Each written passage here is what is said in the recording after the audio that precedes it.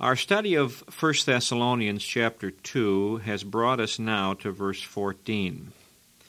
You'll recall in verses 1 through 6 we saw Paul the faithful steward. He had been entrusted with the gospel, and faithfully he ministered the word.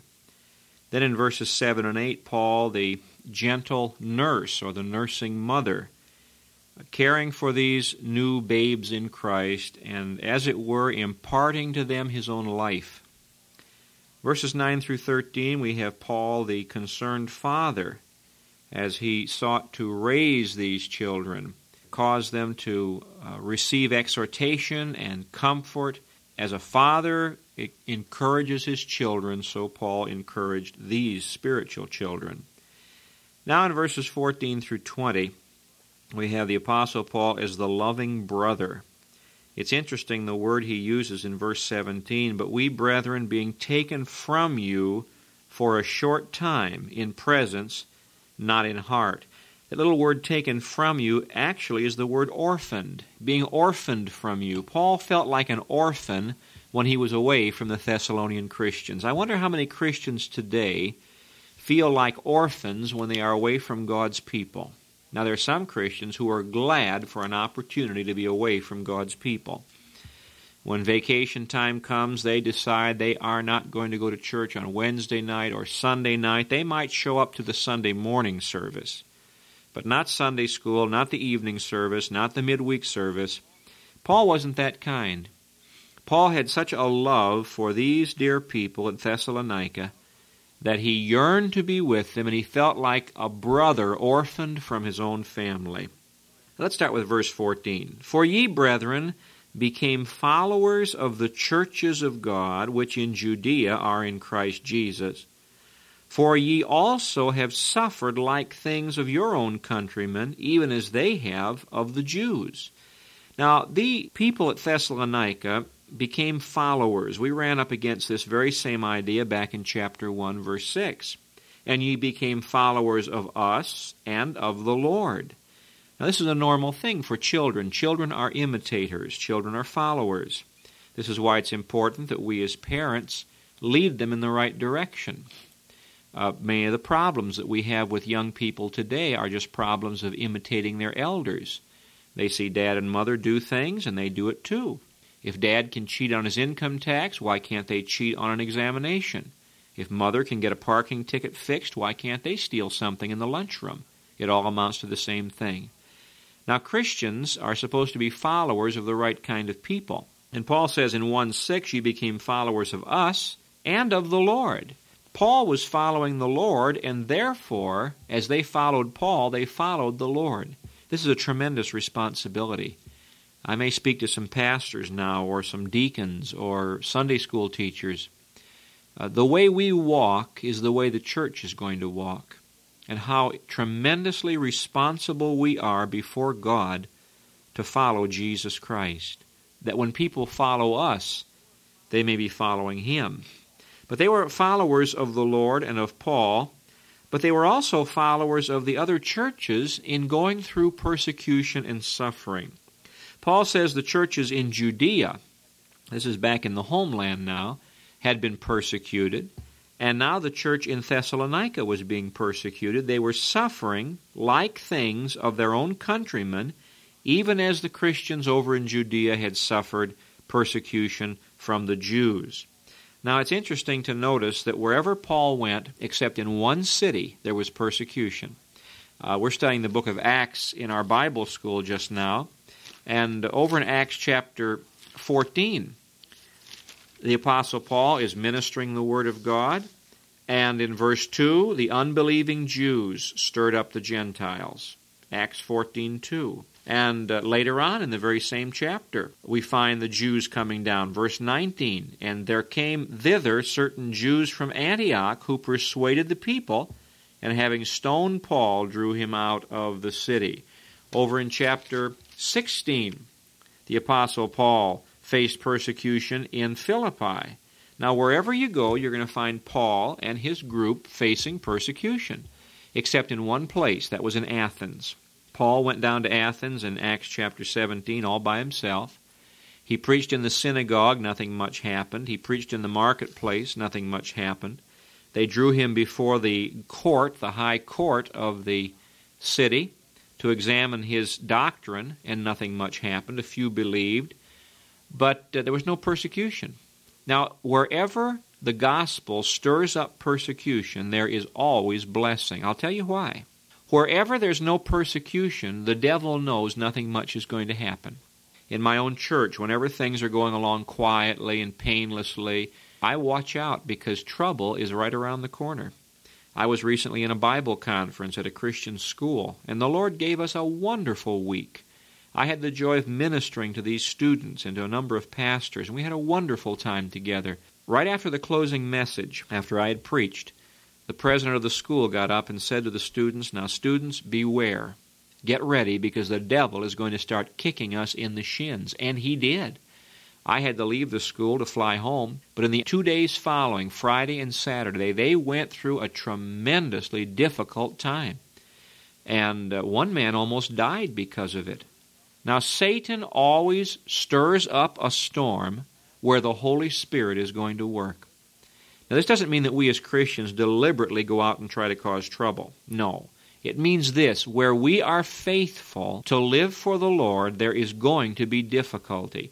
Yea, and all that will live godly in Christ Jesus shall suffer persecution. This is what Paul wrote to Timothy. He wrote to the Philippians and said, "It is given unto you on the behalf of Christ, not only to believe on him, but also to suffer for his sake." God has given to us the privilege of suffering for Christ. Now, if suffering is the evidence of spiritual effectiveness, I wonder how effective we are. The average Christian doesn't know what it is to be persecuted. He keeps his mouth shut at work. He says very little to his family. He's very quiet in the neighborhood. He's very careful not to let anybody know he's a Christian, and consequently, things go well. Jesus said, "Beware when all men speak well of you." I know someone says, "But Pastor, you don't want us to be fanatics, do you?" Well, we are fanatical about everything else. People are fanatical at the football stadium and the basketball court. People are fanatical on their fishing trips. After all, a fanatic is just someone who's enthusiastic. The great Hanley Mole, the bishop of over in England, once made the statement that he would much rather try to tone down a fanatic than resurrect a corpse. I think he's right. I would much rather that the people of the church I pastor be a little bit fanatical in the eyes of the world, a little bit crazy in the eyes of the world, and get some souls saved, than to be so quiet and so respectable and so gentle that nothing ever happens. Wherever Paul went, there was persecution, except at Athens. And as far as we know, he left no church behind in Athens. Now in verse 15, he continues to talk about these Jewish opponents of the gospel, who both killed the Lord Jesus and their own prophets, and have persecuted us. Now the word persecuted there literally means chased us out. If you'll turn back to Acts chapter 17, you'll find out what happened to Paul at Thessalonica. Acts chapter 17. Paul came to Thessalonica, preached the gospel, people were saved, a church was established of Jews from the synagogue. In verse 4, he split the synagogue. It said some of them believed and consorted with Paul and Silas, and of the devout Greeks a great multitude. In other words, he split the synagogue, and some of the Gentile believers who were proselytes and some of the Jewish believers came out of the synagogue and they started a church. Verse 5, the Jews were moved with envy and they caused a riot. They arrested Jason. Verse 7 says that Jason had received these disciples, and so they arrested Jason. And in verse 9 it says, when they had taken security of Jason and of the others, they let them go. And the brethren immediately sent Paul and Silas away to Berea by night. Now, it seems to be the case that Jason had to post bond for Paul and Silas. And Jason had to agree that Paul and Silas would not come back into Thessalonica and cause trouble. So they left Thessalonica and went down to Berea. So Paul was telling the truth here when he said, they chased us out, and they please not God and are contrary to all men. Down in verse 18 he said, wherefore we would have come unto you, even I, Paul, once and again, but Satan hindered us. Now, how did Satan hinder them? Well, they had a bond posted, and the officials said, Paul, if you come back to Thessalonica, you are in trouble. He did send Timothy back to Thessalonica, and Timothy was able to help minister to the church. Now, why were these Jewish people contrary to the gospel? Verse 15 says they killed the Lord Jesus. They killed their own prophets. They've persecuted us. They please not God. They are contrary to all men. What was so contrary about these people? Well, Acts 17 told us they were moved with envy. You see, they wanted their religion without Christ. They were going about to establish their own righteousness, and they would not submit themselves to the righteousness of Christ. Consequently, they were envious when they saw the Gentiles being received by God. Paul had hoped that because the Gentiles were saved, it would provoke some of the Jews to be saved. But these religious people would not submit themselves to the righteousness of God. You know, the worst persecutors in the world are religious people. Now, true Christians don't persecute anybody. I want you to remember that. A true Christian does not persecute anybody. He may preach the gospel, but a true Christian is never guilty of persecution. I thank God. I happen to be a Baptist pastor. I'm a pastor by calling and a Baptist by conviction. I was not raised a Baptist, but I thank God that as a Baptist, I can look at Baptist history and not find any persecution. We Baptists are the ones who have been persecuted. But I thank God that history shows that Baptists have not been guilty of persecution. This is not true of some other groups, unfortunately. Of course, groups today are not responsible for what people did years ago, and we shouldn't hold them accountable.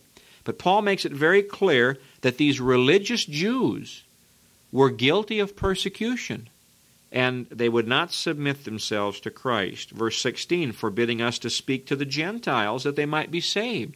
I can't imagine a greater sin than to stand in the way of somebody else being saved. But the scribes and Pharisees were this way in Jesus' day. Jesus told the scribes that they had taken away the key of knowledge, and that they were not going to enter into the kingdom of heaven, and they stood in the way of other people entering in. To fill up their sins always. Now, verse 16 says that they were filling up their sins, meaning what? The more they sinned, the more the wrath of God was going to come upon them. Jesus said in Matthew 23:32, fill up then the measure of your wrath. God looked upon their lives as empty buckets, and the more they sinned, the more that bucket was filled up with judgment. They were laying up for themselves judgment in store for that day of wrath. Here's a tremendous, tremendous truth.